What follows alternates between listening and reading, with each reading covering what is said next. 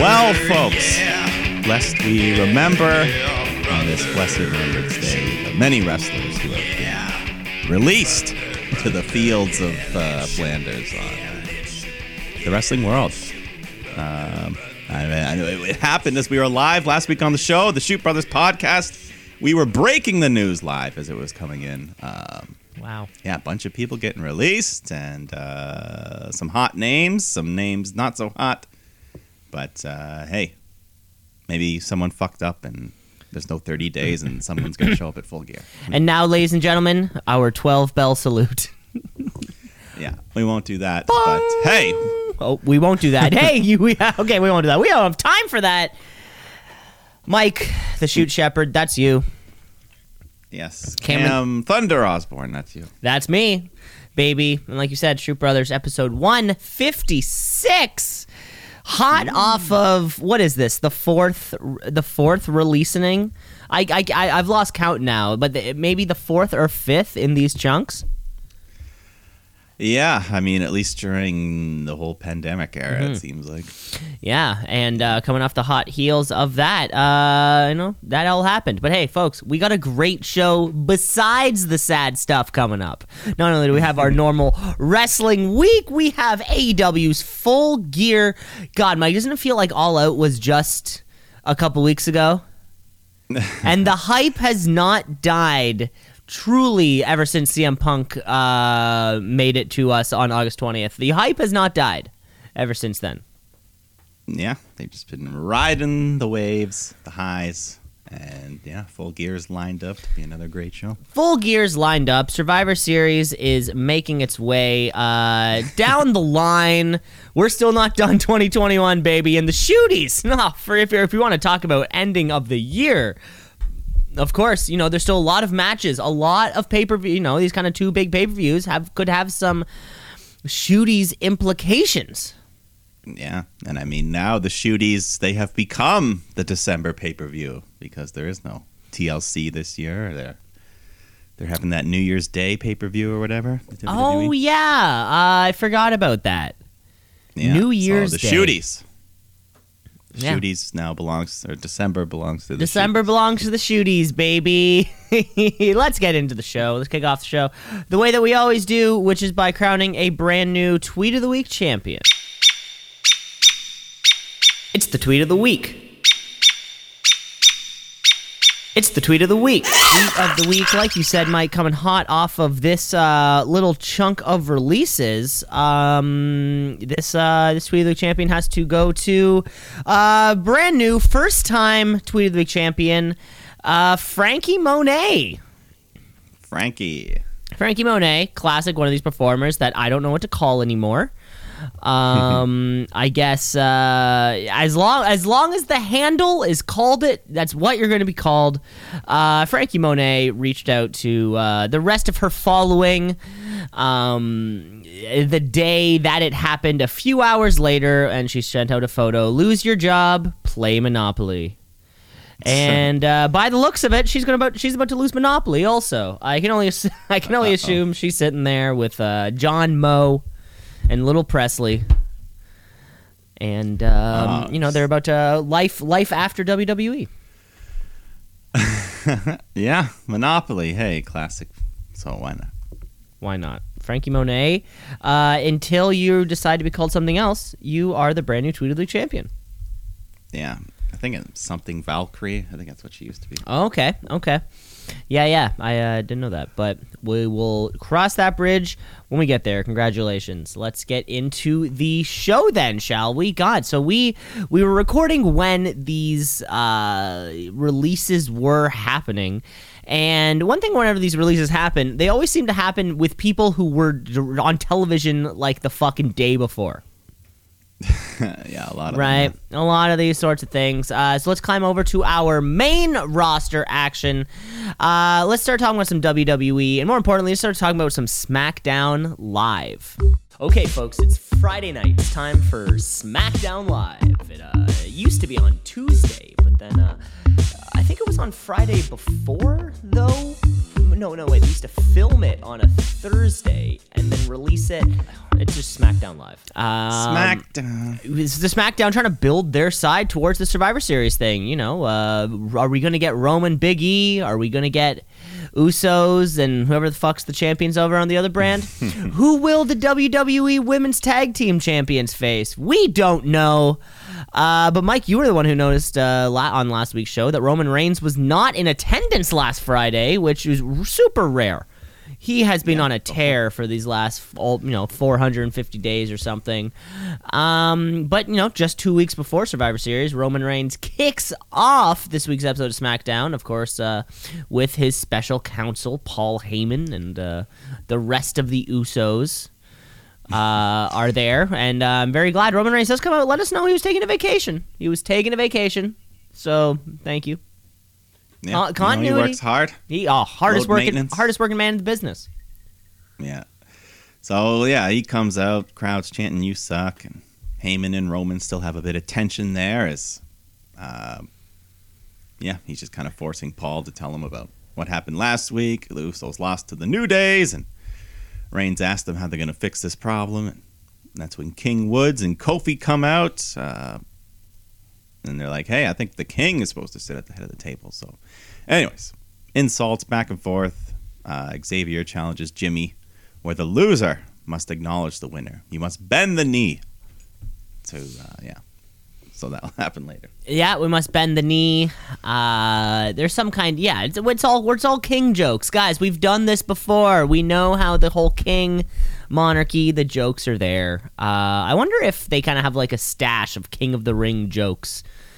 Like how many have been recycled over the 30 years or whatever that they've done the tournament for? They just kind of keep going back to a well.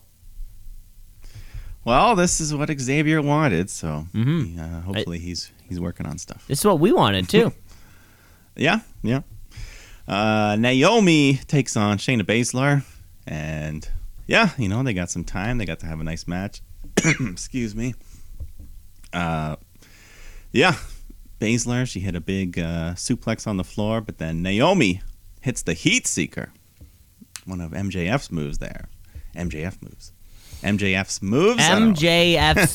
Yeah, that's tough to say. That is tough to say. But that looked cool. So they're going back and forth for a while. Baszler locks in the Kirifuda clutch, but Naomi counters into a pin, gets a 3. So a nice big win there. But then Sonya Deville comes out and says, Naomi, right before the pin, you grabbed the rope, meaning there should have been a rope break, so that shouldn't count. I must restart the match. Everyone boos. And then Baszler just jumps in, locks in that Kirifuda clutch. Naomi passes out to lose the match.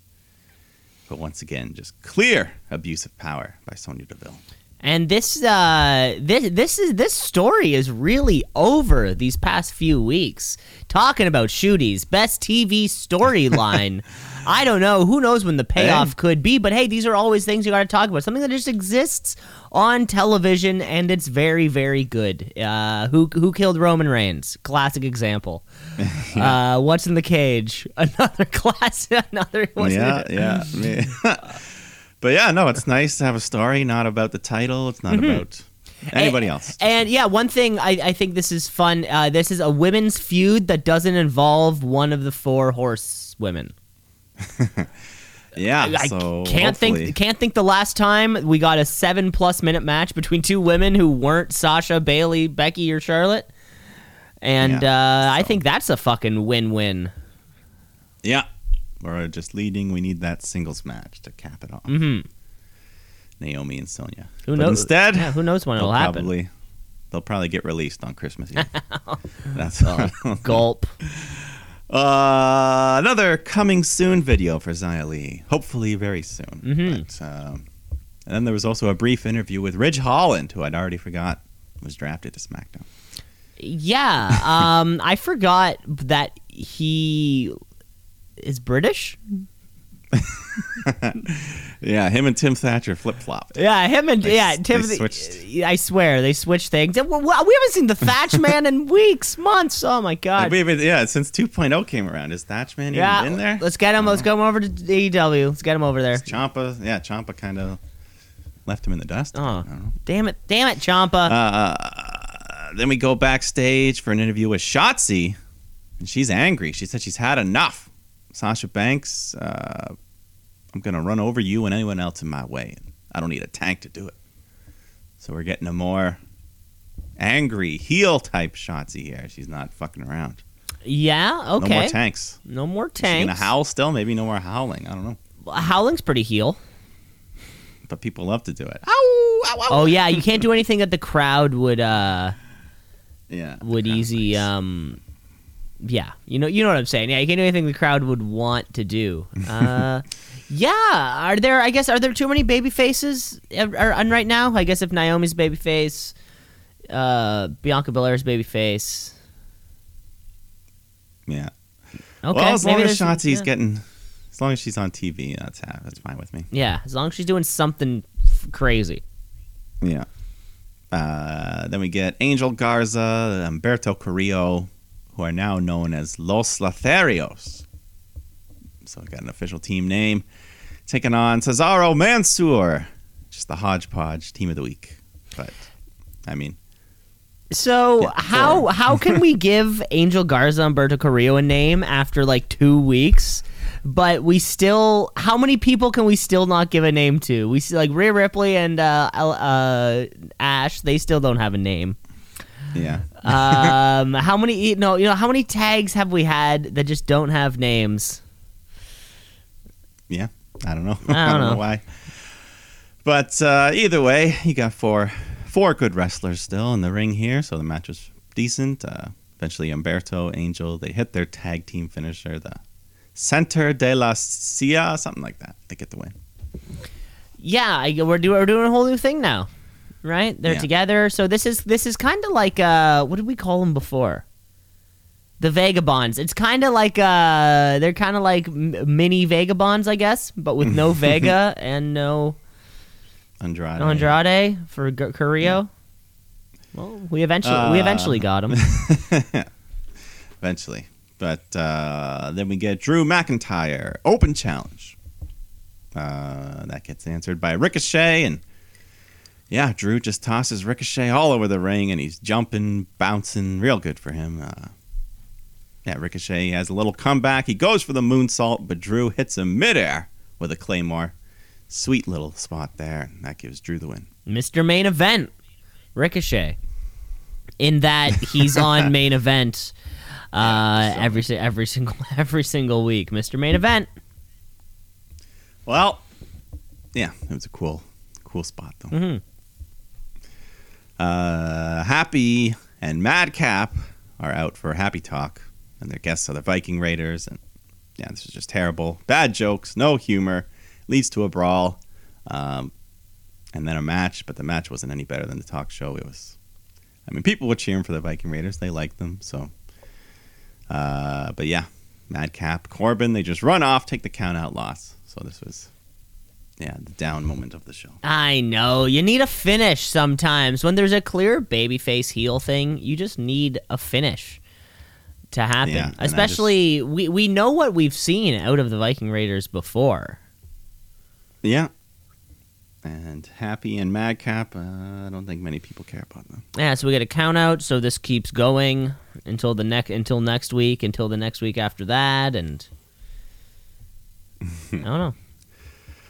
Sami Zayn comes out after with Hit Row, looking like some sort of new alliance, but then they just end up dissing him and putting him on his place, and so he gets mad, leaves.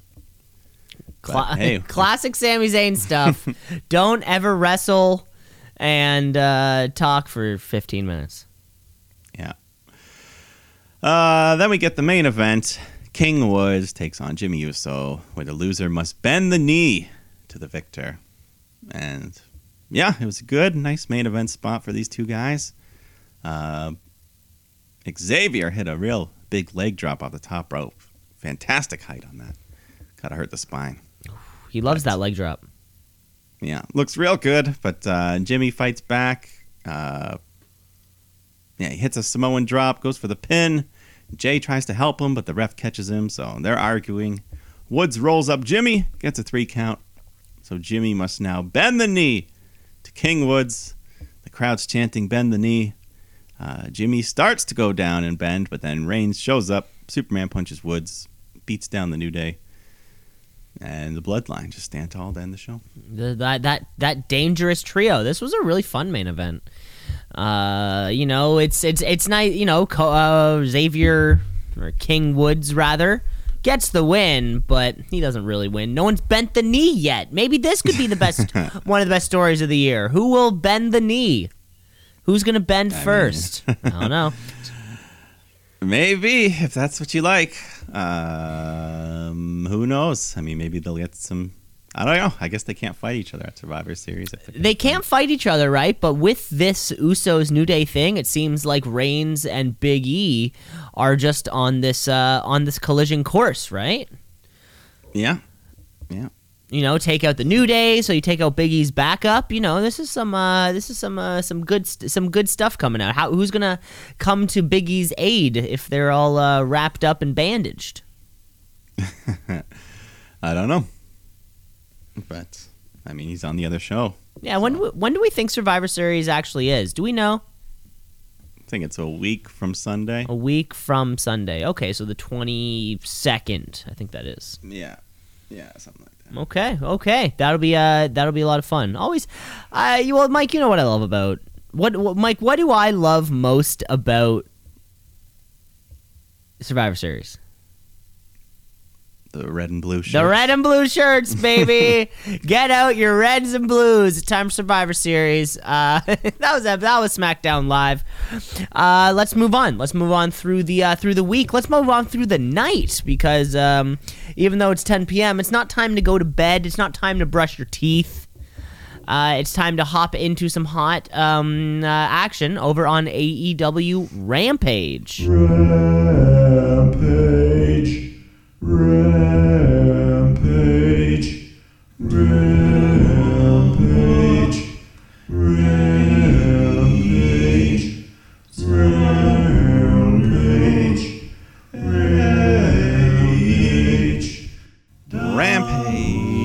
And starting off. This was a live Rampage. Oh yeah, I can't. I don't really pay attention. Yeah, neither can I. You sort of catch it once, and I just make note of whatever the hell's happening. Yeah. Well, starting off with a great match as always with Bryan Danielson, American Dragon, taking on Anthony Bowens. So you had Max Caster doing his diss rap at Bryan, and then we get a good match. Nice spotlight for Bowens. Big opportunity. But he's not afraid to fight dirty, though. He's got Caster interfering when the ref's not looking. So Bryan has to take him out. And then he focuses on Bowens, just starts stomping the shit out of his head, applies the label lock, and then gets the submission win. Now, is this the first time we've seen that label lock? Yeah, I think it's the first time he's won with it. I think, and like you've commented before, he's winning matches every single week with something different. I think this was the first time we saw this submission. Yeah, he's just reminding everyone, hey, I still got it. Still got it. It's just one of the many tricks up my sleeve. One of the dozens and dozens of tricks up his sleeve. Yeah, this was the first. I think this was one of Bryan Danielson's first matches in AEW where I've seen a real skill level between him and his opponent. Or if they've always been kind of like Omega, that was like, ooh, who could win this one? Suzuki, you're like, ooh, who's gonna win this one? But he looked pretty dominant in this matchup. Yeah. But, yeah, still a good showing for Mr. Bowens. Very much so. Very much so. Then we have CM Punk coming out to call out Eddie Kingston's for their face-to-face. So Eddie's music hits, but he doesn't come out right away. So Punk just starts slagging him, and that causes Eddie to come storming out wearing his street clothes. He's got his big work boots on and shit. Timberlands? Timberlands, yeah. So he starts talking tough to Punk, and Punk's still hung up. He wants him to apologize for interrupting. And Kingston's just like, oh, big deal. I'm not apologizing for that shit. Who knew CM Punk was such a stickler for manners? I know. I didn't know the M stood for manners. Yeah. So anyways, he's like, back in Ring of Honor, man, guys like you, guys like Samoa Joe, you inspired me. And I believe Joe still works for WWE, so that's a name drop there. Did he say Joe or Samoa Joe? I think he said Samoa Joe. Well, you're allowed to. No, it's not like they have. No, you're allowed to. It's just normally they don't mention people by name. But, yeah, they really don't. Anyways, yeah, he's not happy. He's not. Punk says, "Hey, man, you're the one who fell short of the person we thought you could be, and after losing to Bryan Danielson, you blame me because you're a bum." Then Eddie's all like, "Oh yeah, what a bum main event, Full Gear, in the only professional wrestling company in the world. So nobody wants you here, Punk. Never wanted you here. The whole locker room's afraid to say it, but not me. So get out." And finally, we get around to the challenge to a match at Full Gear.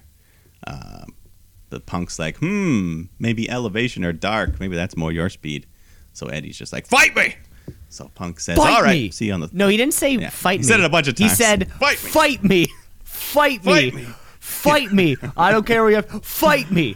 Fight me." Oh, my God. Over and over. So Punk's like, "All right, I'll do it. 13th, Full Gear."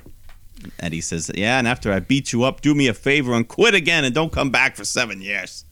So that causes Punk to hit him with a big stiff headbutt. And then just a brawl until, they get broken up. God, where has Eddie Kingston been all my life? You know, like, this has been a whirlwind of a year for Eddie Kingston. Yeah, like, he's main evented Full Gear. He's had main event championship brawls against, some of the biggest names on the planet. Where has he been? Wasn't he just a babyface like 2 weeks ago? This guy can fucking turn it on and off and just... Yeah, he can just make an entire story built around how much he had to get through and family, and then that's all. That's all. I mean, he is just something else. This guy. You know. Yeah, doesn't matter where he's been because he's found his home. Oh my God! He's got to be one of the most over dudes at every one of these live shows. Of course, Bryan Danielson gets his yes chance. Of course, Punk gets his fucking cheers or whatever. But Eddie Kingston is so goddamn over. Yeah, they love him, and we'll see. We'll talk about that match at the end. Yeah. But in the meantime, we've got the Bunny taking on Red Velvet. First round TBS title match. One funny thing. I don't know if he's done this before, but ring announcer Justin Roberts, when they're coming to the ring, he's like approaching the ring, whatever. But this time, Red Velvet, she comes sprinting down for her entrance, and he's like, "Running to the ring, Red Velvet." So, no, I didn't notice that. I never noticed that. But yeah, just a quick little match. They fight to the floor. Bunny hits Velvet with a curb stomp onto the steel steps. And yeah, they just go back and forth a bit. Eventually, Red Velvet takes over, hits the SOS, which she calls the Velvet Slice. And that gives her the win to advance to the quarterfinals to face Jade Cargill. In the quarterfinals, God, is this bracket? How is this bracket huge? I have no clue what this looks like right now. But I'm pretty sure that this is not culminating. This is not culminating at Full Gear. No, definitely not. Okay, it might take till January when the switch happens to TBS. January 5th. That's what I'm saying. Maybe that is the night. Maybe that could be opening night on TBS. That makes sense. Yeah, because this whole first round, all the winners advanced to face 4 women who got a bye in the first round. So now it's like the actual first round of 16 or something. Right. 8. 8 now, 8, but yeah. Quarterfinal. Mm-hmm. Okay. Okay. But our main event for this show, John Silver takes on Adam Cole. And yeah, just got a good amount of time here. Got to be probably the biggest singles match for Silver in his AEW career here. I'm trying to think of a bigger one. I do remember him getting some kind of a big opportunity once.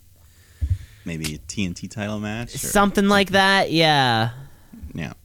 Either way, crowd's loving him. They're chanting Budge at Adam Cole, which I guess, wasn't this something that was revealed to be an idea of... Yeah, this was a joke or something. Or on BTE or something? Yeah, because, how did it start? I don't know. They've been going at it at BTE.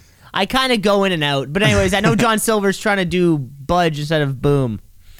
Okay. Yeah, the crowd was chanting Budge. There was Yeah, all this funny stuff going on. Uh-huh. But Silver, he's got to deal with those young bucks causing trouble at ringside. But Johnny Hungy, he's still getting lots of moves in. He goes on a roll, makes a pin on Cole, but the Bucks put his foot on the rope to break it up. So the Dark Order come out to even the odds. So the ref gets distracted by all this. Cole goes for a low blow, but Silver catches it perfectly with his hands. Then he kicks Cole in the balls, hits a beautiful spinning Liger bomb, but Cole kicks out at 2.9. Everyone bid hard on that one. But yeah, they start chanting, "This is awesome," and it all comes to a close when Cole hits a massive super kick and then the boom to get the hard-fought victory. Is that what we're calling the last shot now? Yeah, the boom. The boom. Boom. Yeah. It's all about the boom. Isn't it? It's funny that John Silver has become the biggest singles. I would say he is. I would call him the biggest singles guy in BTE. Sorry, wow. Yeah. Not Order. being the elite. Yeah, like in the whole of Dark Order. It's funny that this kind of like mostly comedy character. Like you said, it was the TNT match that I was thinking of, the TNT Championship match, and then this one. He gets put into those situations where he overperforms often. Yeah, he delivered. Yeah. He's got those real like explosive energy kind of bits, right? It'd be great to see him eventually, get those singles wins or, start making a difference, doing something meaningful. Yeah, I mean, eventually, Dark Order is going to capture some gold. Whether it's tag or singles, someone's going to. They're going to have to, yeah. They're going to have to do something. They're going to have to do something. Because they're just kind of like 8 people seemingly hodgepodge together. Yeah, some of them wear masks, some of them don't. Yeah, now Alan Angels doesn't wear a mask at all. Yeah, he's flip-flopping. I didn't know you were allowed to do that. If you're not a lucha, you can just. I guess if you're not like in an official thing or whatever. That was all. That was all of Rampage. Hey, the live show really makes a difference. You feel that energy there. Yeah, it was fun. Yeah, it was fun. Let's. Was there any wrestling action on the weekend? Anything fun that needs to be discussed through Saturday and Sunday? Not that I'm aware of. No. Yeah, not that I'm aware of either. So let's cruise on through the weekend. You're done. You're back at work. The start of the work week, you kind of come in, drink some coffee, check your emails. What else do you do when you get back at work? You ask people how their weekend was. Maybe you have to water the plant on your desk. Yeah. What else? Well, eventually, at the end of the day, you're going to watch Monday Night Raw. Let's get raw.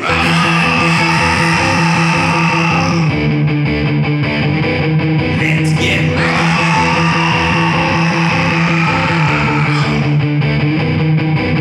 I was really hoping I was going to get something there, but I was hoping for something.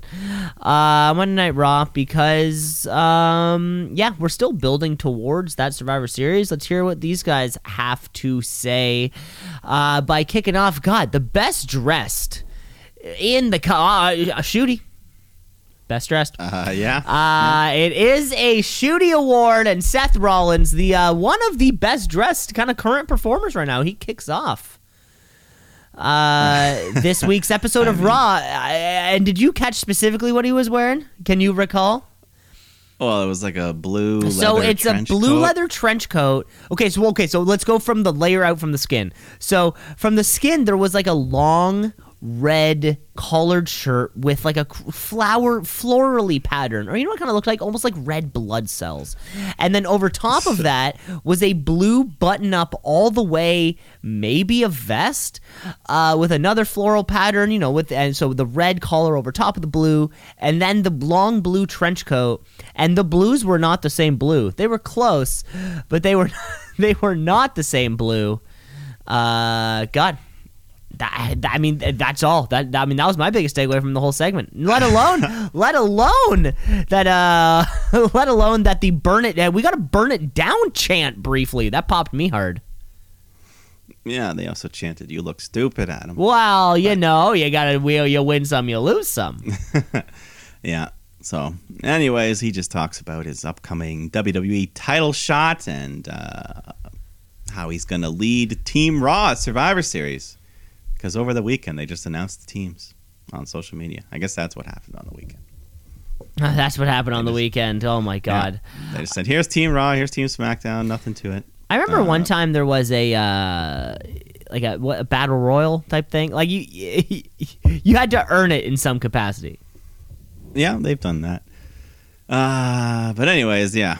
Rollins starts talking about Kevin Owens, says he's a known liar. We go way back. We planned that last week. So, But Owens comes out, chases him off. Yeah. And then the rest of the episode, Owens was just walking around backstage being like, you believe me, right? You believe me, right? Look kind of, I don't know. Yeah, this was a little bit weird. I don't know what's Kevin Owens trying to prove right now.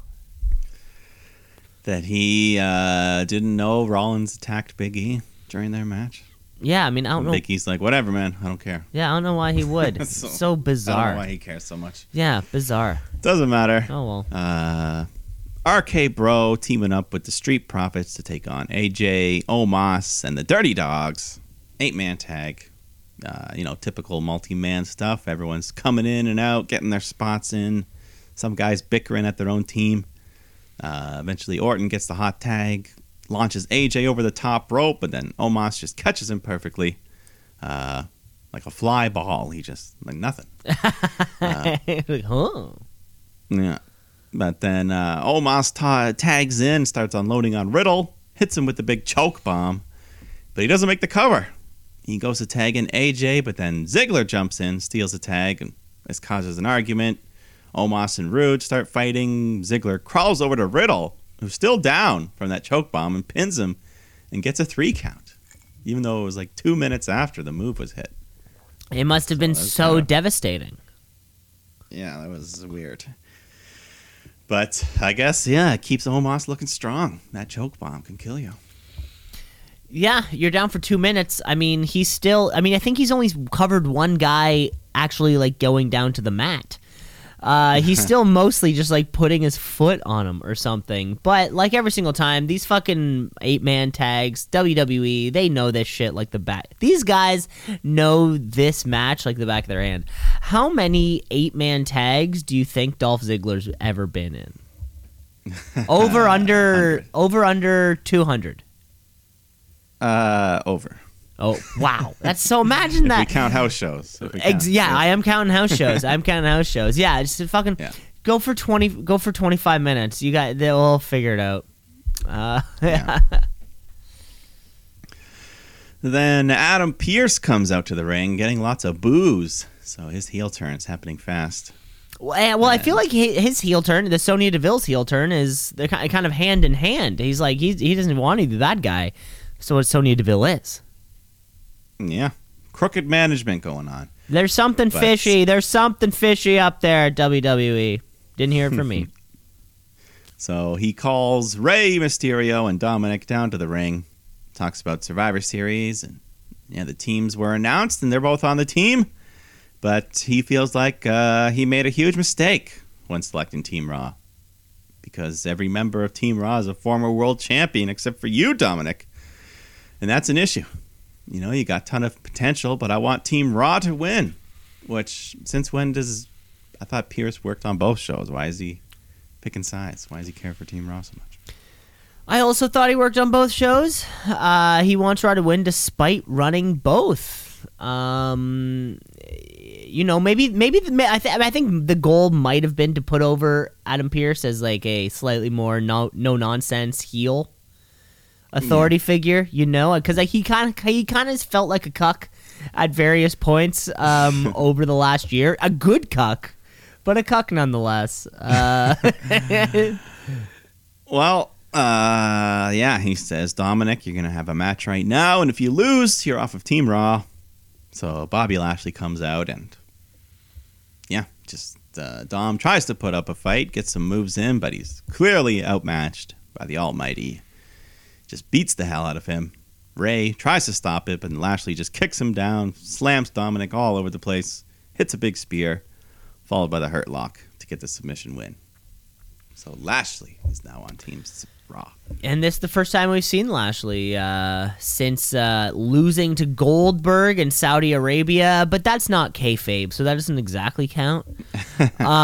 So he can bury Dominic. That's all good. I guess, adding Lashley to the team, either does it make like Lashley Ray Mysterio a thing? Is that the next feud? Or I don't know. You know what I'm saying? Yeah, I guess so. There's not many mid cards going on here on Monday Night Raw now. I mean, this kind of fills that position. Yeah, we haven't been seeing much of Priest and the U.S. title. A couple weeks ago, we did. Remember, he had a new outfit, New entrance. He had a new theme song, and he wore more guy liner. That was it. But yeah, you're right. We haven't seen him a lot since then, so I don't know. But he'll probably be taking on Shinsuke Nakamura, right? I guess. Oh, yeah. They didn't even mention that. Guess so. Big E comes out to take on Chad Gable, who's getting a nice big match here, and showing off those great technical wrestling skills, hitting some massive suplexes, big moonsault. But he just can't match the size of Big E, who takes over, gets his moves in, hits the big ending to get the win. But good showing from Chad Gable. Just let him wrestle more often. Yeah. After the match, we got a stare down, Big E and Otis. And this is the beefiest clash. This is a real beefy clash. You put Drew and Omos in a ring. That's a different level of beef. Even like Brock and Drew is beef. That's beefy. But that's different than Gable and Big E beef. Yeah, I'd love to see it. And there was a still I saw online of, when at the end of the match, they're kind of staring down. Whoever that ref is, it was just the look that this one photo caught of him, kind of getting between the two of them. The look on his face is absolutely ridiculous. So I gotta put over that ref. All right. Reggie takes on Drake Maverick. 24/7 title match. You know the deal here. But I guess the big thing, the long reign of Reggie, is over as he gets rolled up by Tozawa, who wins the title. But then Corey Graves rolls up Tozawa to win the title. And then Byron Saxton rolls him up to win the championship. So passing it around, Drake Maverick rolls him up, gets the 3, and then Reggie hits the plancha to get the 3, win back his title, flip away like nothing even happened. But I guess. Yeah, exactly. Hey. See, the worst part about the 24/7 title is that every single time it accomplishes nothing.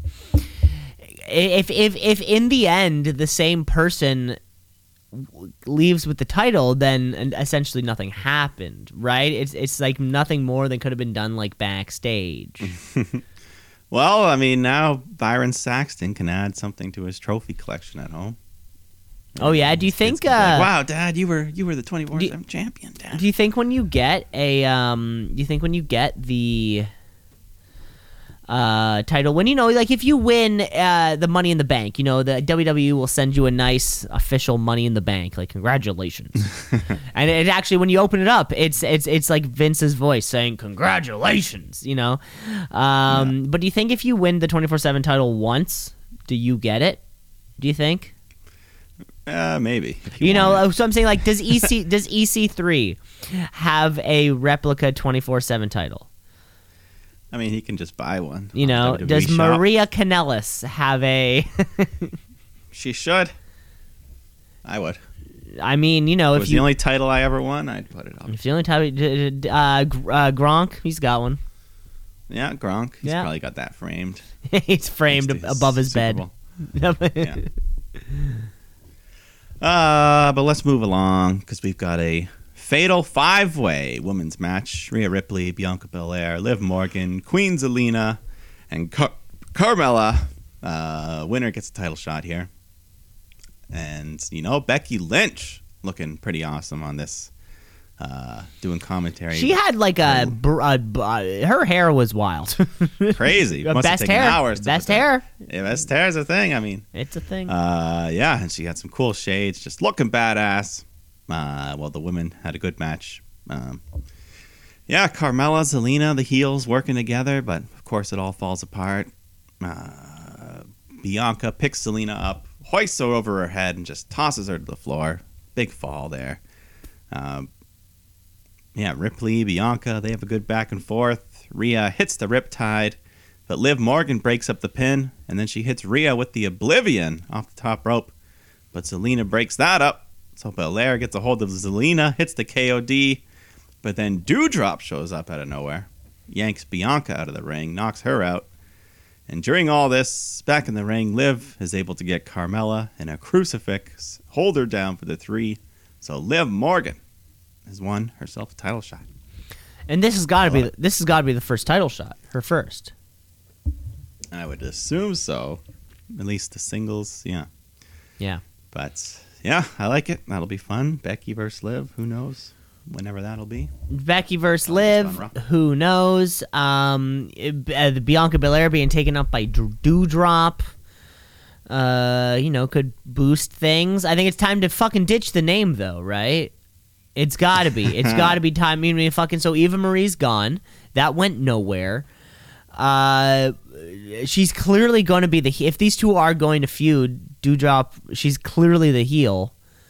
Because I think stop doing the little dancing. Stop doing the little fucking dancing thing, the fucking weird, lollipop thing, and you go back to Piper Niven and just rock it from down there.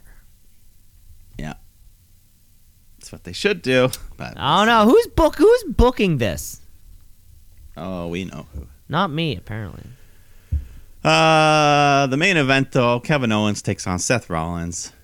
And, yeah, they just gave these guys a lot of time. We've seen some great matches from them in the past. And, yeah, just more of the same here.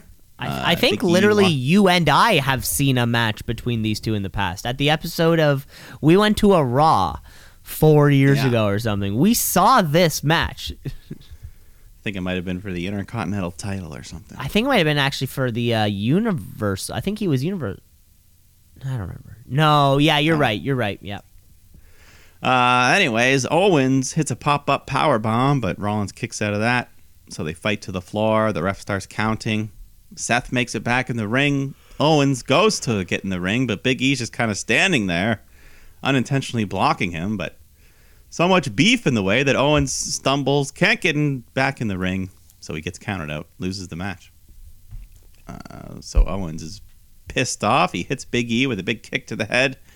Pop-up powerbomb to the edge of the ring, and he just keeps beating up, freaking out, screaming, beating up Big E until the officials come and separate them. Yeah, these guys were having a hell of a match before the finish, though. Yeah, great match, mostly, but that was a pretty weird ending. He just stood in his way, and he's like, "Oh, I can't get by you," so counted out. Yeah, well, I guess the heel Kevin Owens turn or something. That's what it is. I guess that's probably what it is. I guess if he's beating down Big E, then hell yeah. But it seems like we have a couple challengers for this WWE Championship in the next coming weeks and months, even, right? Seth Rollins still has a claim to that. He won that ladder match a few weeks back, and KO seems to be none too impressed by whatever the hell's happening. So, Raw went from being something kind of stale to post-draft, this is sweet. I don't know. Fucking Liv Morgan's got championship opportunities. Otis is right there. Kevin Owens. Seth Rollins. I mean, this show has fucking done... as far as I'm concerned, this show has done a 180 then... I don't know, maybe even like this time a month and a half ago?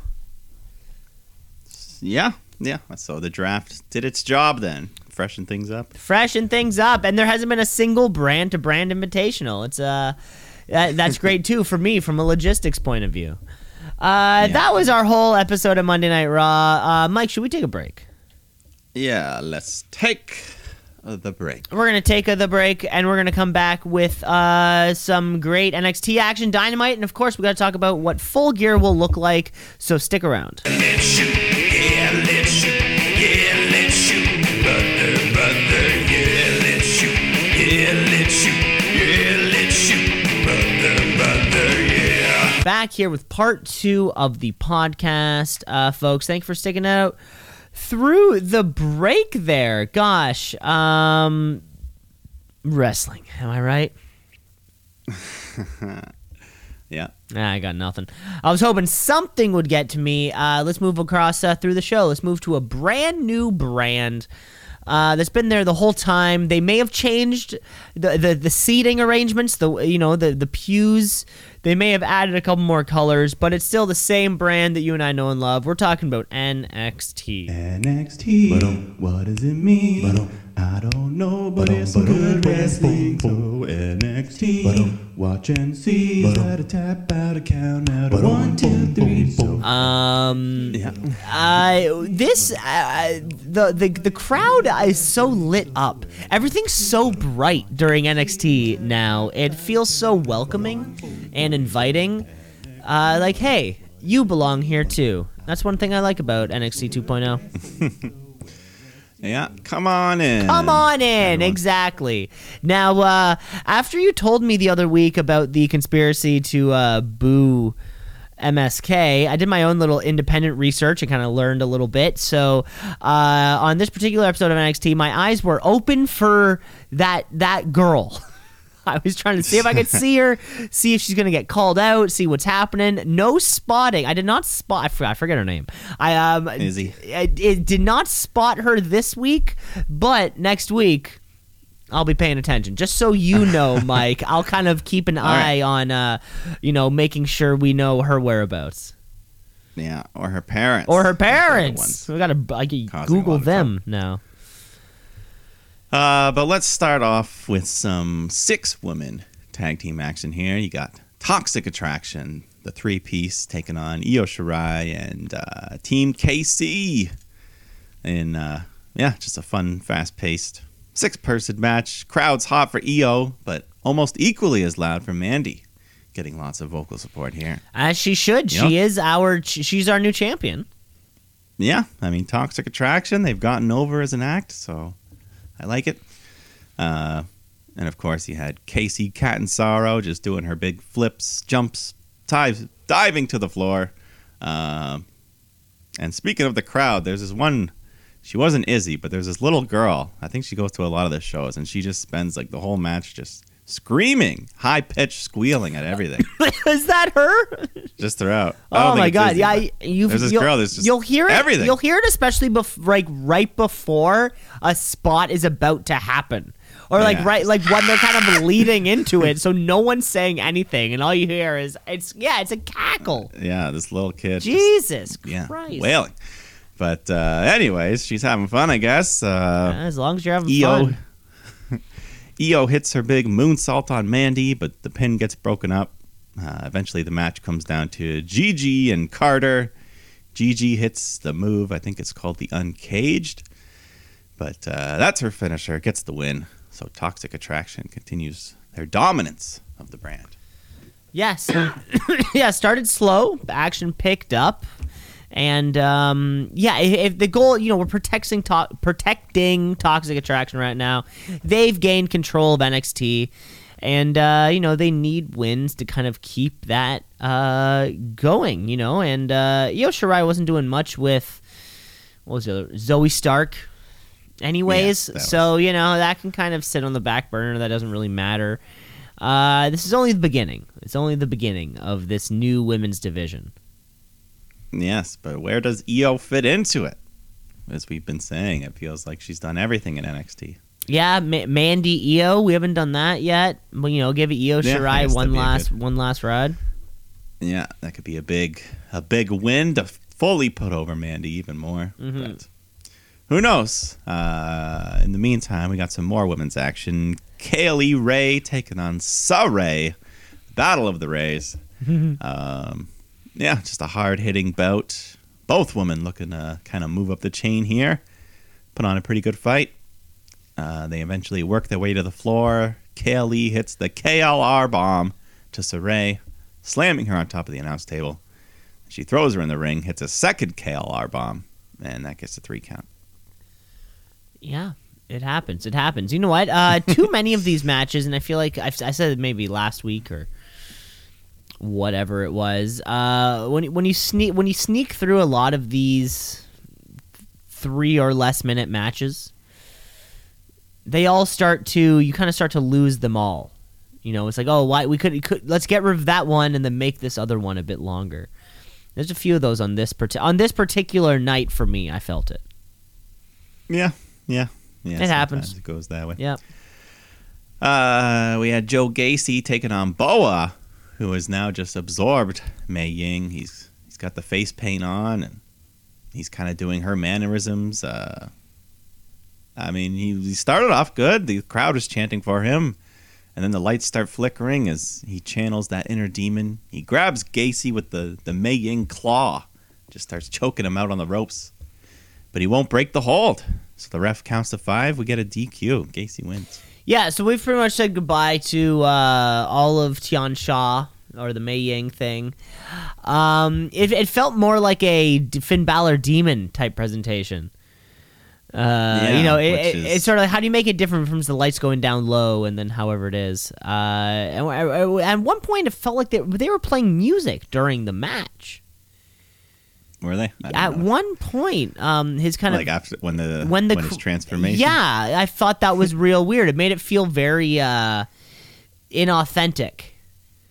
Mm-hmm. You know, because there was a whole other element kind of going on. Yeah, I don't know. I mean, maybe they're trying something slightly supernatural. Yeah, I don't know, but yeah, Tian Sha is really kind of falling apart. It completely. I think we might be able to say R.I.P. Tian Sha. Yeah, I mean, still waiting for Xia Li to debut on SmackDown. I still have. Yeah, it's Remembrance Day, folks. So. Put on a poppy and remember Mei Ying. Do we know the name of that performer? The one who was Mei Ying? Mei Ying? I have no idea who it is. Yeah. Okay. I'm not sure if that was one of the names. She only fought like one match. Once, maybe. I think she may have taken on Raquel Gonzalez once, maybe. Yeah. Anyways, at one point there was this backstage promo with Ikemen Jira and Kushida. Dressed as like wrestlers, dressed with like big the big ear guards, you know, and the singlets, that whole thing. But basically, their whole message was, "I'm Japanese, you're Japanese. Hey, we're partners." And I don't know. The whole thing seemed kind of, I don't know. This was not very good. I know what you're saying. I don't know what's allowed and not allowed anymore. It seemed, like they were making fun of them for being Japanese or something. I don't like that. I don't know. I didn't like it, but let's see them in action because they're a team. They're called Jacket Time. Jiro and Kushida, they like jackets. Yeah, I don't know if it was. Jiro never I don't know if it was a bit or a reference to something. I mean, those wrestling outfits. Why were they wearing those? They weren't even wearing them when they came out to fight. So yeah, doesn't matter. They're taking on the Creed brothers here, who just toss these poor guys all around. But Jacket Time, they have a comeback. They get some offense in. The crowd was into it, so it ended up turning into a pretty decent match here. But eventually, that Julius Creed gets a hold of Jiro, hits a massive gut-wrench powerbomb to get the win. And afterwards, Odyssey Jones runs in to attack Roddy, because he's still mad that he can't fight for that cruiserweight title. Which is a weird thing to be mad about. That's kind of like that would be kind of like me yelling at like a minor hockey league game and being like, "This is bullshit. I should be able to play against the 9-year-olds. This is bullshit." Yeah. Like I feel like Odyssey Jones should have more like bigger, higher goals. But whatever. Whatever. It seems. Yeah. Well, I mean, the cruiserweight really is opposite everything Vince McMahon wants for NXT, right? He wants young beef, and Roddy Strong is old chicken. You know what I'm saying? He's too lean. Yeah. He's too lean for the brand. The Cruiserweight Championship almost needs to be like a big beef championship. You know, the NXT beefy championship where it's only the beefy boys get to compete for it. You know, kind of like an opposite. It's an opposite cruiserweight. Yeah, you have to be over 250. You have to be over, pounds. over 300 pounds or something. Hey, I'm calling it. I'm calling it. If that happens, you owe me a steak. Hey, I'm fine. I'm just waiting for Roddy and Kyle to get out of NXT. Yeah. We're gonna have the full reunion, which we'll get a slight tease of later. Mm-hmm. But former women's champion Raquel Gonzalez pulls up, driving through the parking lot all the way to the ring once again on her motorcycle. But she's not happy. Cuts a promo about Mandy Rose holding her title, and tonight she's here to call out Dakota Kai. So Kai comes out and says, "Haha, felt good to hit you with that shovel, didn't it?" Ha ha. But then Dakota gets jumped from behind by Cora Jade. They brawl, officials break it up, and then Raquel gets in Jade's face and says, "Hey, you want a piece of her, I get it, but she's mine first." Because we're getting Raquel Gonzalez, Dakota Kai. Yeah. I mean, the first round was pretty good. Maybe this time Dakota can get the win. Now, am I crazy, or did I see something to do with an advertisement for the next NXT event, the next culminate? I'm not going to call it a pay-per-view. I'm going to call it a culminating event. Well, they did call it a pay-per-view. They did? They did not call it it was not called a takeover. It was simply NXT War Games, Sunday, December 5th. And it did say, and it's on the bottom of the screen. It said pay-per-view. It did say pay-per-view. Okay, because I wasn't sure if I dreamt that or something. Yeah, so we are getting War Games. There is a place to go. You know, you need direction. It's like studying for a test. I'm not going to study trigonometry if it's a biology test. Yeah. The next day. Yeah. So I mean, they got a month to book that. Mm-hmm. It'll be a very, very, very different War Games than we are we're used to. I mean, really Roddy's strong. Roddy Strong can keep his streak alive. Have Diamond Mine in a match. Yeah, the women's side is going to look incredibly different. But Raquel Gonzalez, Dakota Kai leading teams of their own, not too far off. Yeah. Yeah. So War Games, we'll get there. But before that, we got Cameron Grimes taking on Ru Feng, who's don't know this guy, but he's quite the big fella, very tall. Well, at least compared to Grimes, but that only gets you so far. Meanwhile, Grimey, he's going to the moon, baby. So hits that cave-in stomp, gets a pretty dominant victory here. But then afterwards, Duke Hudson comes out and talks about, how'd you beat me, Grimes? I don't know. Doesn't matter. Crowd showing him no respect, giving him the what treatment. So Hudson challenges Grimes to a poker showdown in the ring, and Grimes accepts. Yeah, Cameron Grimes is too charismatic. He's truly too charismatic to be a heel on. As soon as those what chants start, it's just, what else are you gonna do? What else are you gonna do? Everyone loves him too much, which could maybe it's gonna be hard to work against that. Yeah, and whatever the hell this poker showdown, he's gonna sit in the ring and play poker. Hopefully, World Poker Tour. That would be a lot of fun. It gets the camera coming down from over top. Yeah. The little percentages in the bottom corner. Yeah, maybe they'll go all the way with it. That would be a lot of fun. Then we get Solo Sikoa taking on Grayson Waller and LA Knight, triple threat match. But Waller and Knight kind of team up, being the heels, ganging up on Solo, who had the crowd behind him pretty good, cheering for him. And he blocks an attempt at a double suplex, turns it into a double powerbomb, slamming both opponents at once. And Soon after this, he hits Waller with a belly-to-belly suplex over the ropes, climbs to the top, hits the big Samoan splash onto Knight to get the win. Yeah, and LA Knight took the pin on this one. God, if out of this kind of group of people who have probably fallen by the wayside with 2.0, we're talking Thatch, man. Gotta talk about LA Knight too. I feel like LA Knight is a perfect contender, to lead, and it's just because he's like 40. He's just he's too old for what they probably want to book, and it's which is too bad because I really did enjoy the $1 Million Man saga. Yeah, that was a lot of fun. $1 Million Championship. Yeah, like that was a lot of fun of NXT through the summertime, and I don't know if this is it. If this is it for LA Knight, if this is his RIP. I think. I don't think. I don't think he climbs much further than this up the card. Maybe a North American title thing here or there, but I think that's his ceiling, really, that they have for him. But let's go to some more fresh blood. Elektra Lopez takes on Erica Yan, who we've never heard of, but that usually means she's going to get destroyed. So Lopez dominates, hits a big spin-out powerbomb, bit of a messy landing. Yan landing up high, but Lopez gets the easy win off of that. But it was too easy. She gets on the mic after, calls out Zion Quinn. Says, hey, you impressed me last week. How would you like to join Legado del Fantasma? And Quinn says, Elektra, you are amazing, but I just can't get down with Legado.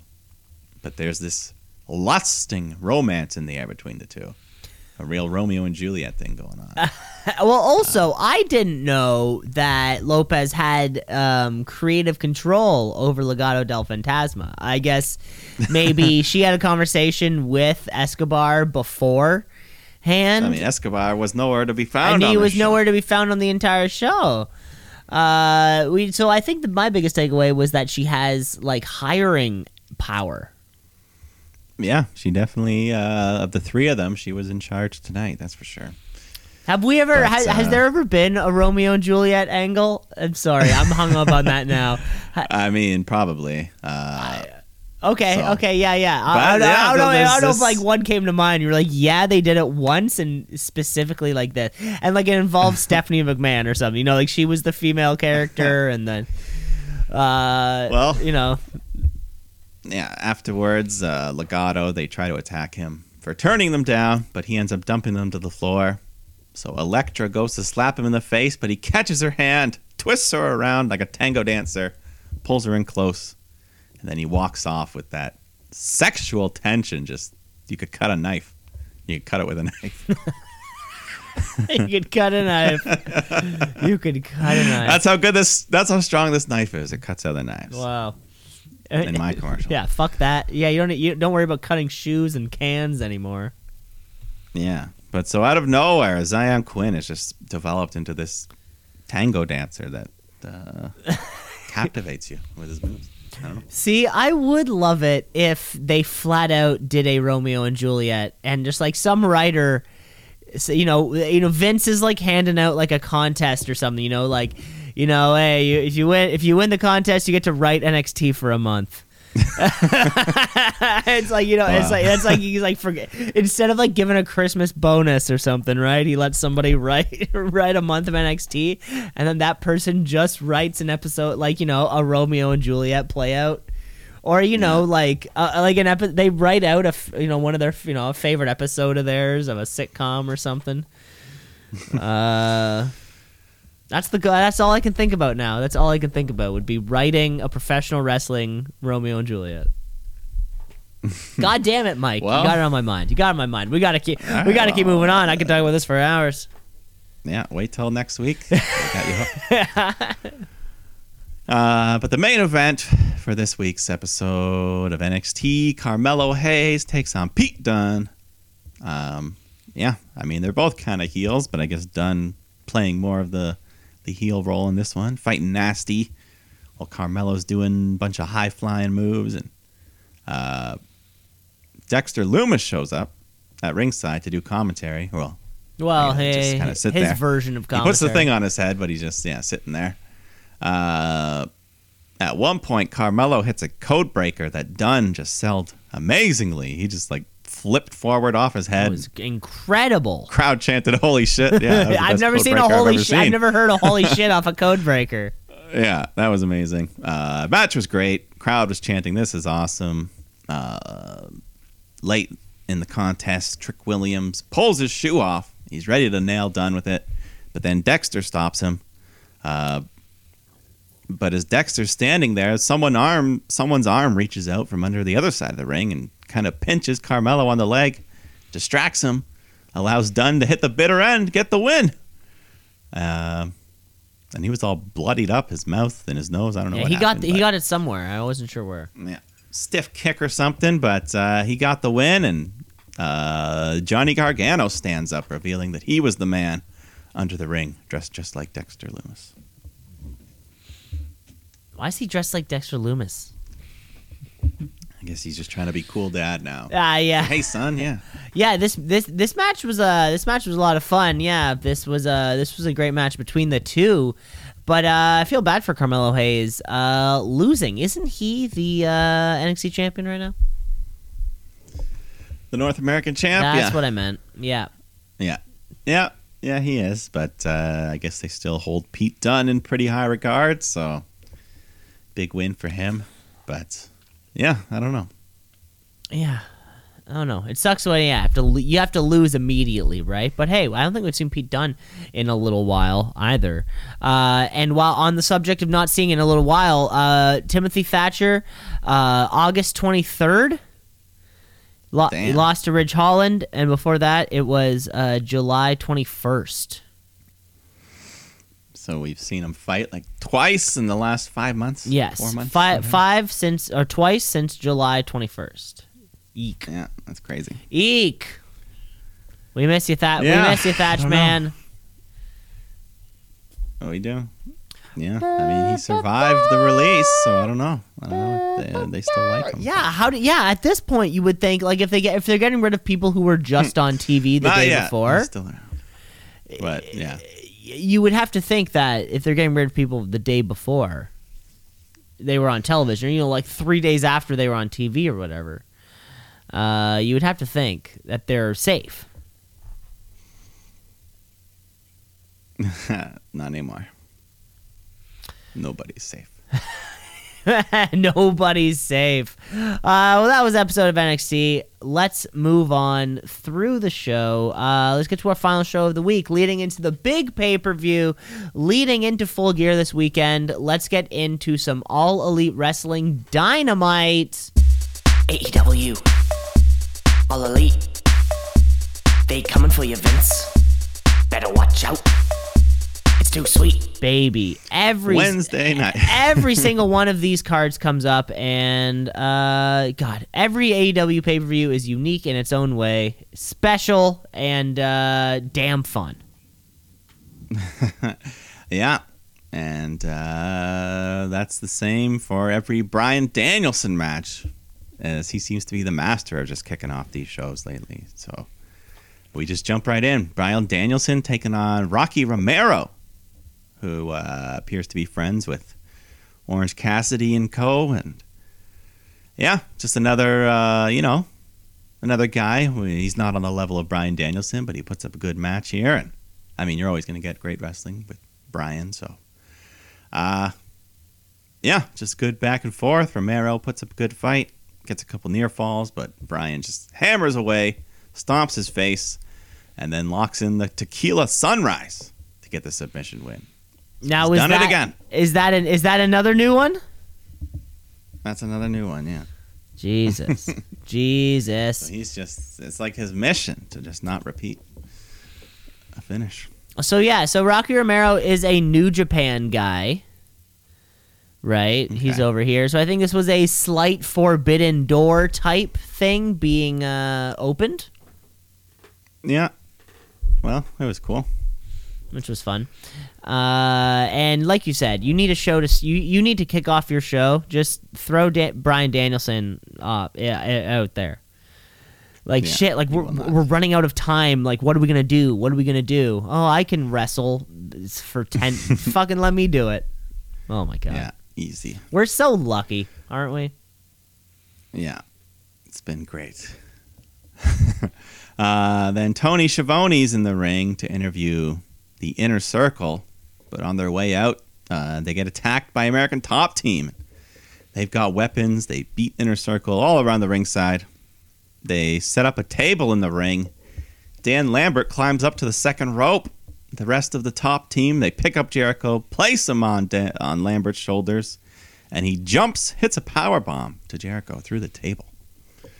Man, big power bomb. That's a big that's a big A big power bomb. professional He needed the wrestling help. maneuver. Yeah, I don't think he could have lifted him on his own, but good thing he had the help. Big power bomb, and then further insult. Lambert puts Jericho in his own move, the Walls of Jericho, as the America Top Team stand tall.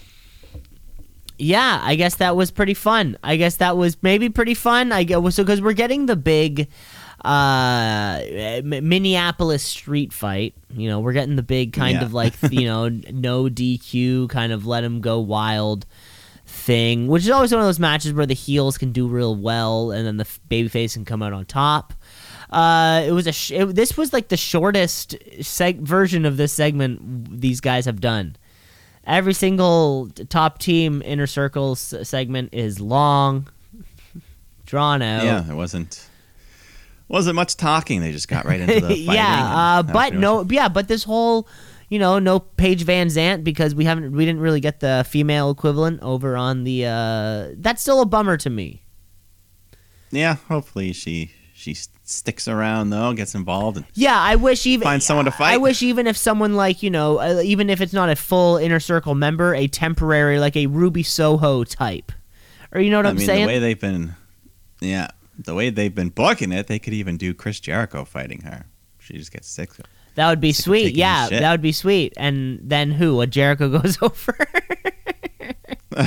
Maybe not. Maybe they cheat and Van Zant gets the win. Yeah, I'm surprised. But who knows? That isn't to say, hey, Minneapolis street fight, no DQs. That isn't to say that won't happen. Anything? Yeah, she could easily show up. Yeah. Just give out some kicks to the balls, things like that. Kicks to the balls. But then we go to 6-woman tag team action. Britt Baker, Rebel, Jamie Hayter taking on Ty Conti, Anna Jay, and Thunder Rosa. And the crowd was just super hot for Rosa. You had the dueling chants for her and Baker. Everyone's still waiting for that big rematch. But yeah, Rosa, she climbs to the top, hits a big crossbody to the floor on Jamie Hayter. Landed hard, looked like she just, all of her weight, crushing Hayter. Mm-hmm. I don't know.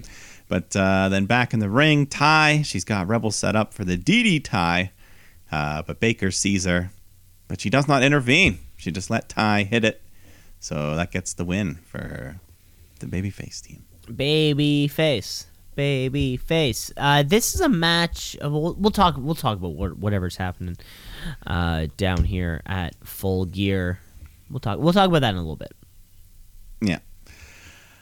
Then let's talk about Jungle Boy taking on Anthony Bowens. Everyone's cheering for Jungle Boy as usual. He's doing his thing. Max Caster on the outside trying to interfere, so Jungle Boy just has enough, takes him out with a suicide dive. Then he goes back to Bowens, locks him in the snare trap, and gets a tap out for the win.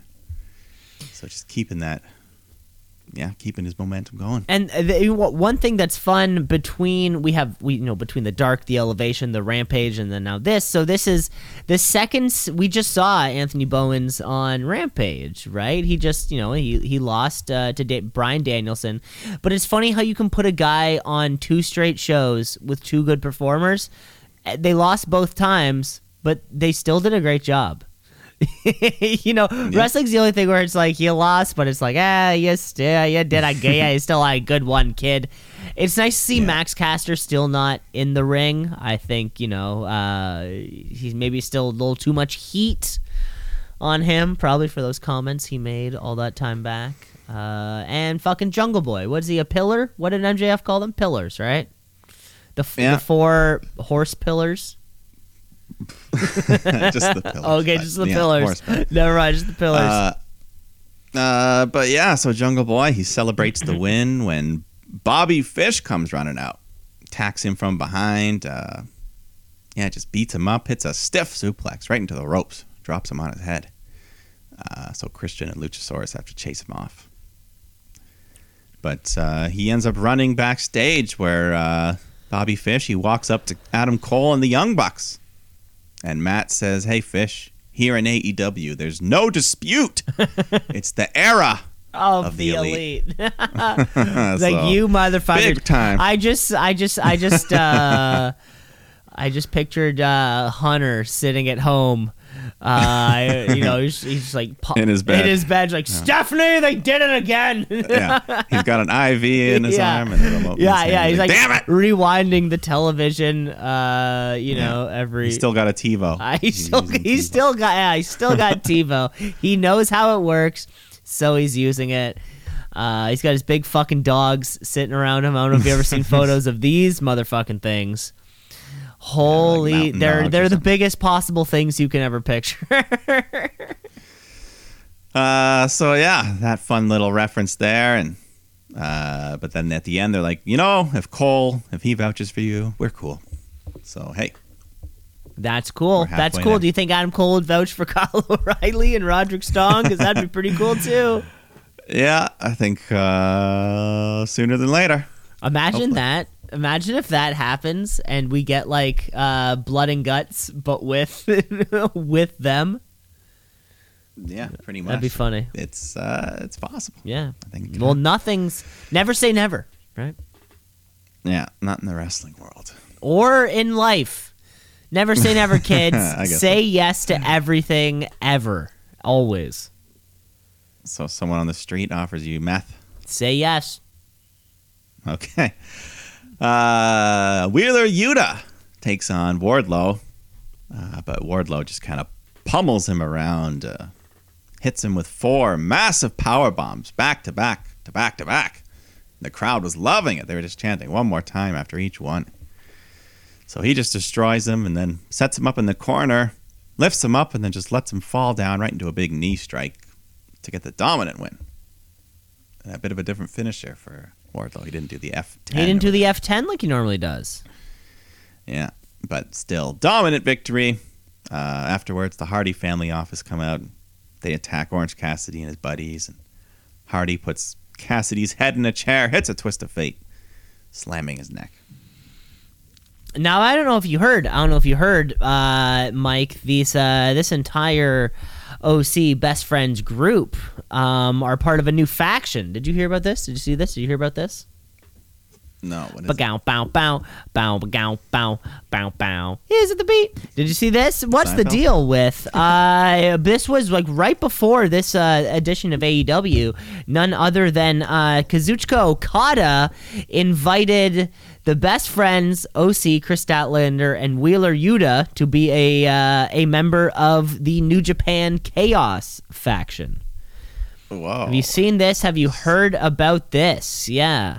No. Yeah, so that's the wow. big news involved in this New Japan faction. That, of course, Kazuchika Okada is the head of. Tomohiro Ishii is also in it. There have been some names. Some names have passed their way through these halls, the likes of Will Ospreay, Naito, Shinsuke Nakamura, Jay White himself. So how did this come to be? How does he even know Orange Cassidy in them? No idea. Just saw. Or is he just like, I like you guys? You can be in my group. Just saw the clip. I assumed Yeah. they maybe met one time at a party. I feel like, has Orange Cassidy ever even wrestled in Japan? He's never wrestled in Japan, but that doesn't say that the door is not the forbidden door has not fully closed ever. No, I think that thing is left. It's got one of those, the thing you slide out to keep the door open. Exactly, the little slider. Oh well, Little fucking slider. everyone thought Okada was going to show up tonight. Huge spoilers. Everyone thought Okada was going to show up tonight. By the way, he doesn't. But yeah, that was what everyone was talking about on fucking like Twitter and shit. Well, hey, save it for Saturday. Pay-per-view, baby. Well, I mean, fucking save it for Saturday, but still. Hey. Ho ho. Let's go to the next match. Dax Harwood taking on Pac in a very solid bout here. At some point, there was some blood. I don't know what happened. Pac got his back cut up or something. Yeah, how does your back get cut? I don't know.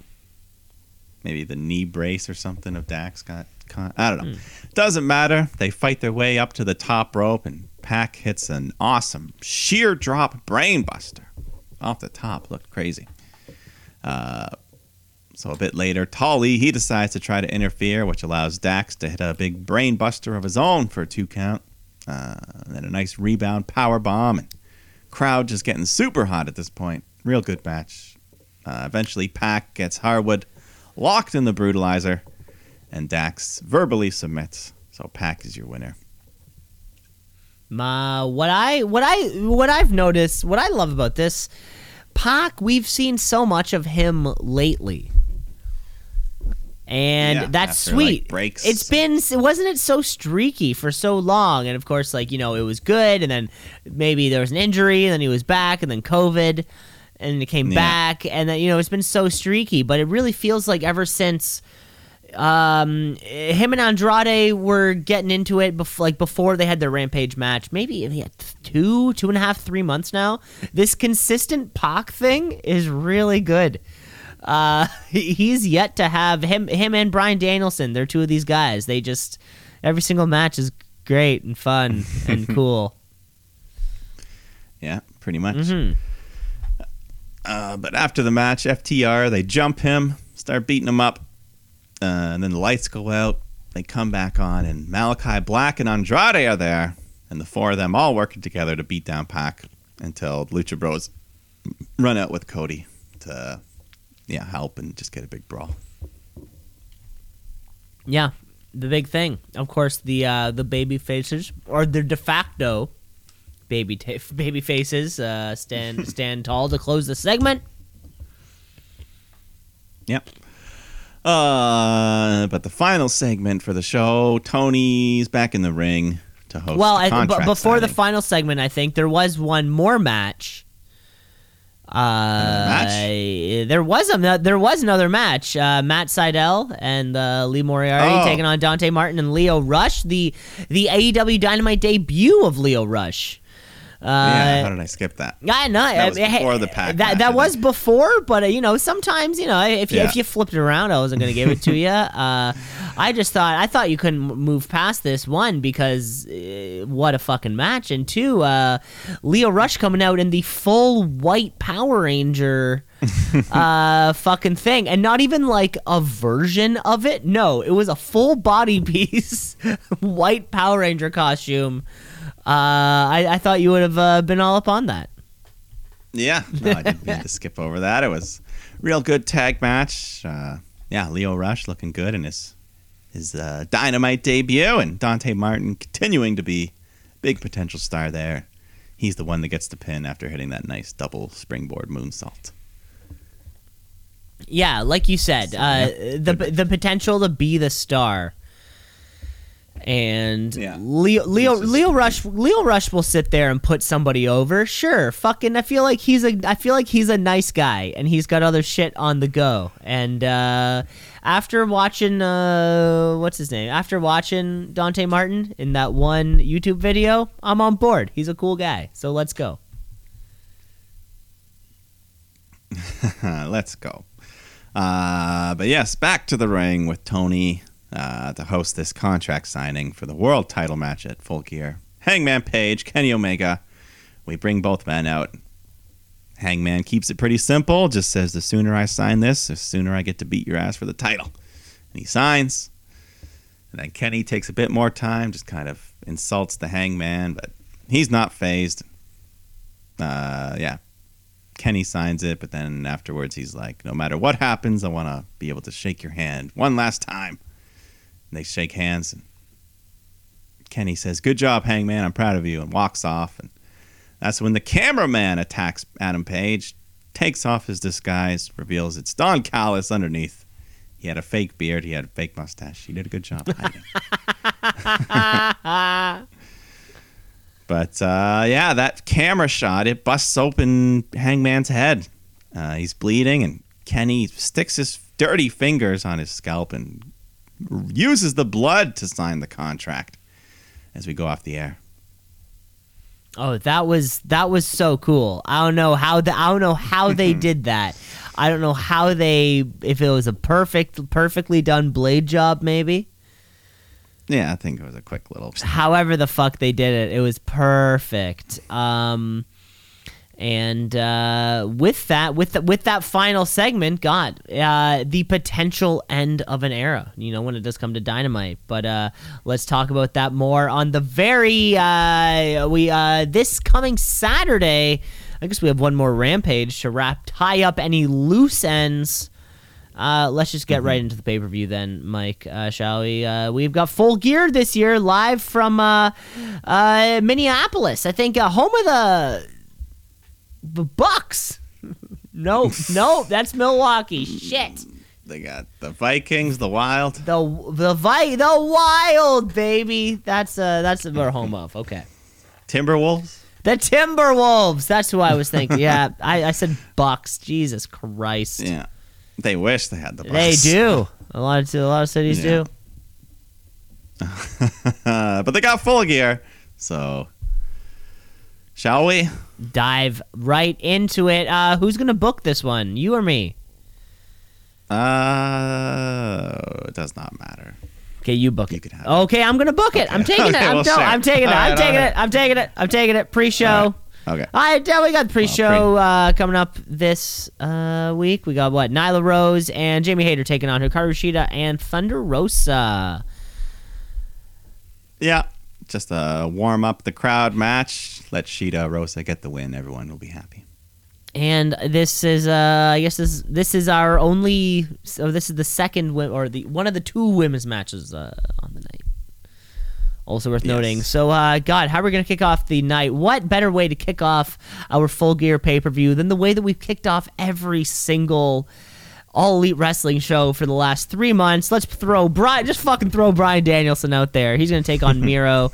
Now, this is the final for that AEW World Championship Eliminator Tournament. The winner will get a future championship opportunity. Yeah. I mean, obviously we all know Miro was a late sub into this match, but, very different style from Jon Moxley, but I think we'll still get an excellent match. Bryan will find a way to win in another way, and everyone will be happy once again. And we will all rejoice. When Bryan Danielson, God, it seems like he's on a beeline for that AEW championship. That being said, in the past, these guys have given away championship opportunities. Tony Khan just gives away championship opportunities and people fall flat. So everything in between. Yeah, it's happened, but either way, it'll be a great match.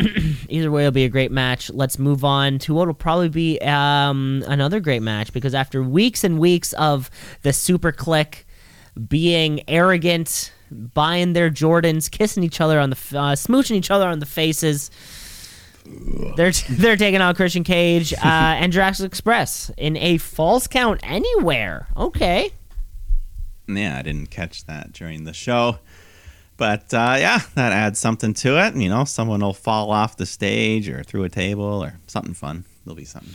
I guess it lets it be a little more crazy. Yeah. I mean, we've already got a straight fight, but as long as you spread them out, don't book those two matches back to back, and we can have some fun. And who goes over? The Clicks, the Super Click? Give Adam Cole a big boom and a win. Why not? Yeah, I mean, it's his first pay-per-view match, so probably want to get him a big win there. Yeah. Yeah, maybe Bobby Fish makes an appearance to help out his brother. Ooh, that'd be fun. Coming up next, a match that I think we passed all the way through Dynamite without any promo towards this program. Maybe we'll see a little bit on Rampage. Darby Allin taking on MJF, both with Sting and Wardlow, presumably in their respective corners. Yeah, battle of the two pillars. Yeah, it really could go either way, with this one. It's hard to say. Mm-hmm. I mean, MJF's not adverse to cheating by any means necessary, so I'd give him the slight edge. And I feel like they built this one up a little too early. and then they ran out of steam maybe, and then we had nothing more to talk about. But every Darby Allin match is exciting. Yeah. And MJF's a great performer. Either way, let's give it to MJF. I'd rather maybe he can get the win. Yeah, I mean, he seems to be, he's only lost once or been pinned once in singles action in his whole career or something. Yeah, so infrequently. God. Yeah, so, yeah, I give the edge to You're giving the edge to Maxwell Jacob Friedman. Let's move on to some more tag team action. More tag team action. Let's get over to our actual AEW World Tag Team Champs, the Lucha Brothers. They're taking on FTR, the AAA Tag Team Champions. Although the AAA titles are not involved, I'm sure they'll come down to the ring with them dressed upon their waist. Yeah. They'll be there. This will be a great match. You know, the clashing styles always work well together. The flips versus the fists. And yeah, this will just be a great tag match. Much like the styles clash, the clashing styles is works every time. You're exactly right. I'm real excited to see what any Ray Phoenix situation. I'm just excited to see it. Lucha Bros go over, and they can move on to something a little more exciting. Yeah, and FTR still have those other titles they can have. Yeah, play around. They can do whatever they do down there in Mexico. Let's get on to our next match, the Inner Circle. We know who they are: Jericho, Hager, Sammy Guevara, Santana Ortiz. They're taking on Okay, so I guess it's Men of the Year: Ethan Page, Scorpio Sky. We know what they look like. American Top Team: Junior Santos, Andre Arlovsky, and Dan Lambert in the Minneapolis Street Fight. Which is what? That's a 5-on-5? Anything goes. Yeah, one pin secures the win. I'm sure it'll be lots of weapons. Jericho will blade, among others. There'll be lots of blood. Maybe even Dan Lambert will blade. I could see him stepping up to doing something like that. Yeah. Either way, he's going to take a big bump. He's going to take maybe a power bomb through a table. Jericho will get his revenge. But at the end of the day, who's getting the win? The Inner Circle? I see no advantage to Top Team getting the win. Yeah, three of those guys aren't even. Yeah, exactly. I see the only answer being Chris Jericho submitting Dan Lambert in the walls or something. I think that's the only. Yeah. I think that's the only logic. Literally, no one else. If Top Team wins, it would make no sense, and I don't think. It would just flat out make no sense. But yeah, it is really exciting to see UFC people involved in. Hey, if you want to work a couple, if you're a UFC guy out there, you want to work a couple matches. You don't have to work a whole year of learn how to professional wrestle. Make a little bit of money, move on. Yeah. It is a lot of fun to see Junior Dos Santos, a former UFC heavyweight champion, just fucking make $50,000 and fucking walk away. You can do that. Yeah. It can be fun. Yeah, he's having a good time, and that's what the match will be. It'll be a good time. Talking about a good time, let's get that AEW World Women's Championship on the line. Let's have Dr. Britt Baker, DMD. She's got Rebel. She's got Jamie Hayter there in her corner, taking on Ty Conti, the unofficial member of the Dark Order. When are they going to make it legit? Don't know, but at least she's got Anna Jay hanging with her. So, but at the end of the day, she's not quite at Britt Baker's level, so don't see this title switching hands. No, not quite. Dr. Britt Baker needs that big feud to lose that belt for sure. At this point, there's only 2 or 3 women in the company that would even be a realistic chance.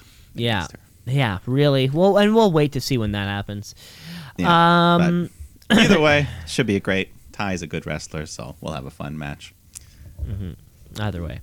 Let's move on to something that's been building, something that is exciting, something that's one of those moments where you just say, never thought that would happen.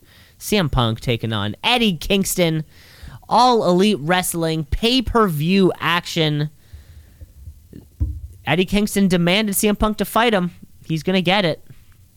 Yeah, Punk demanded an apology. He didn't get it.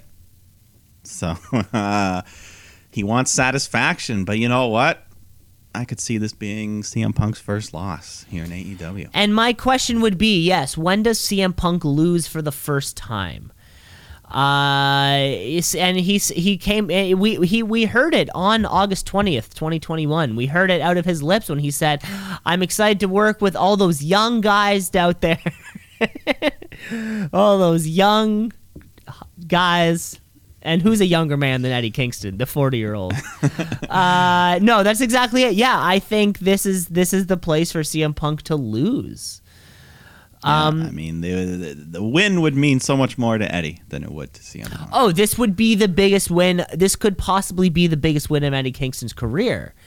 If it were to win to CM Punk on a pay-per-view for a major wrestling promotion, this means this win for Eddie Kingston would mean way more than the win for CM Punk. So yeah, absolutely. So I go for Eddie on this one, and maybe that's something that causes Punk to snap after, kind of turn heel. He has been growing his facial hair out, and one thing this whole thing is kind of, he's just mad about, he wanted an apology because he interrupted him. Like, come on, get over it. That's some petty shit. That's some petty heel stuff. Exactly.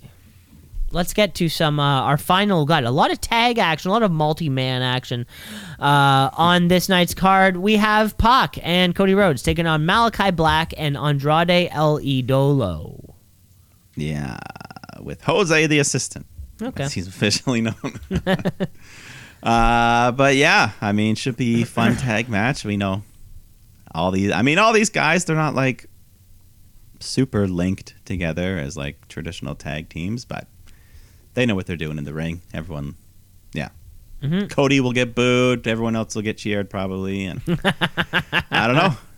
At the end of the day, who eats the pin? That's the big question. That is the big question. Is it Cody? Because it shouldn't be anybody else. Yeah, I think that's what everyone wants, to see Malachi Black pin Cody one more time. That'd be good.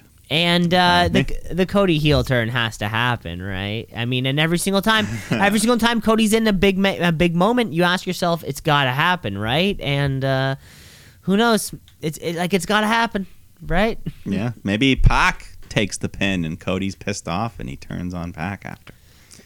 Something like that. You made me lose. You made me lose. Loof. Which means we're at our main event, something that's been something that fans all over the globe have been waiting years for. We have our AEW World Champion Kenny Omega taking on Adam Hangman Page. Yeah, former partners putting on one of the best matches in AEW history as a team. Now they try to do it in singles action. And, I don't know. This this could go either fucking way. This is a flip of a coin for me. Yeah, I mean, we talked about it. Kenny's real close to that 1 year mark, but Hangman Page, everything's been building to his big crowning moment, and I don't know. I don't think you need to delay it anymore. He went away. He had a baby. I think they were ready to do it at All Out. But then other stuff happened, so now Full Gear is his time. Yeah, I think you're right. I think they were ready to do it at All Out, and and then kind of bring out Adam Cole, and Daniel Bryan makes a save. I could see how they would have booked that also. God, but I mean, how many times did we think Kenny Omega was going to beat Kazuchika Okada before he did? I think like twice, right? It's it could really go either fucking way on this one. I would super not be surprised. But if I were to put money on it, I'd probably put money on Adam Page. But it would be reluctantly a small bet. Yeah. Do we see? I'm leaning Page, I think. Yeah. Do we see Bray? That's the thing. Do we see Bray Wyatt show up? Yeah. Is there a big end of show debut or anything? Yeah, Bray Wyatt, he's one of the big names, obviously. I mean, I think we'll see someone show up. I don't know if it'll be on the level of Bray Wyatt. Maybe even in the middle of the show, someone random. Who knows? But that'll be fun. I hope we do. That is all of the Full Gear card, and that's all of the time that we have for the show, except for our final segment, where we've got a Wrestler of the Week. It's the Wrestler of the Week, of the week. Wrestler of the Week, of the week, of the week. The Wrestler of the Week, of the week, of the week. Wrestler of the Week, of the week, of the week. The Wrestler of the Week. Mike, throwing all the action over to you. What you got? I'll give it to John Silver this week. Just, nice main event match there on Rampage. Hung in there with Adam Cole, had the crowd believing he could win. And, he's always good. John Silver. John Silver, always good. Johnny Hungy. Yeah. Congratulations. This was a pretty week for me. In terms of in-ring stuff. Why is that? Well, I guess we're kind of like a week into the pay-per-view and then 2 weeks into whatever. But just for wearing that ridiculous outfit, Seth Rollins. Maybe I'll throw it at you right there. You know, for you, a confident a confident light blue leather trench coat. Not everyone can pull off that look. And if you can, then you got to work it. Okay. That's all the time we have for the show. Thanks for listening, folks. Rate, review, like, subscribe. The show is everywhere. We'll be back next week with the Full Gear Fallout. Will we have a new AEW World Champion? I truly do not know. Yeah, no idea, but can't wait to find out. Can't wait to find out. Thanks for listening, guys. Mike, you take care of yourself. Yeah, we'll see you next time. Shoot!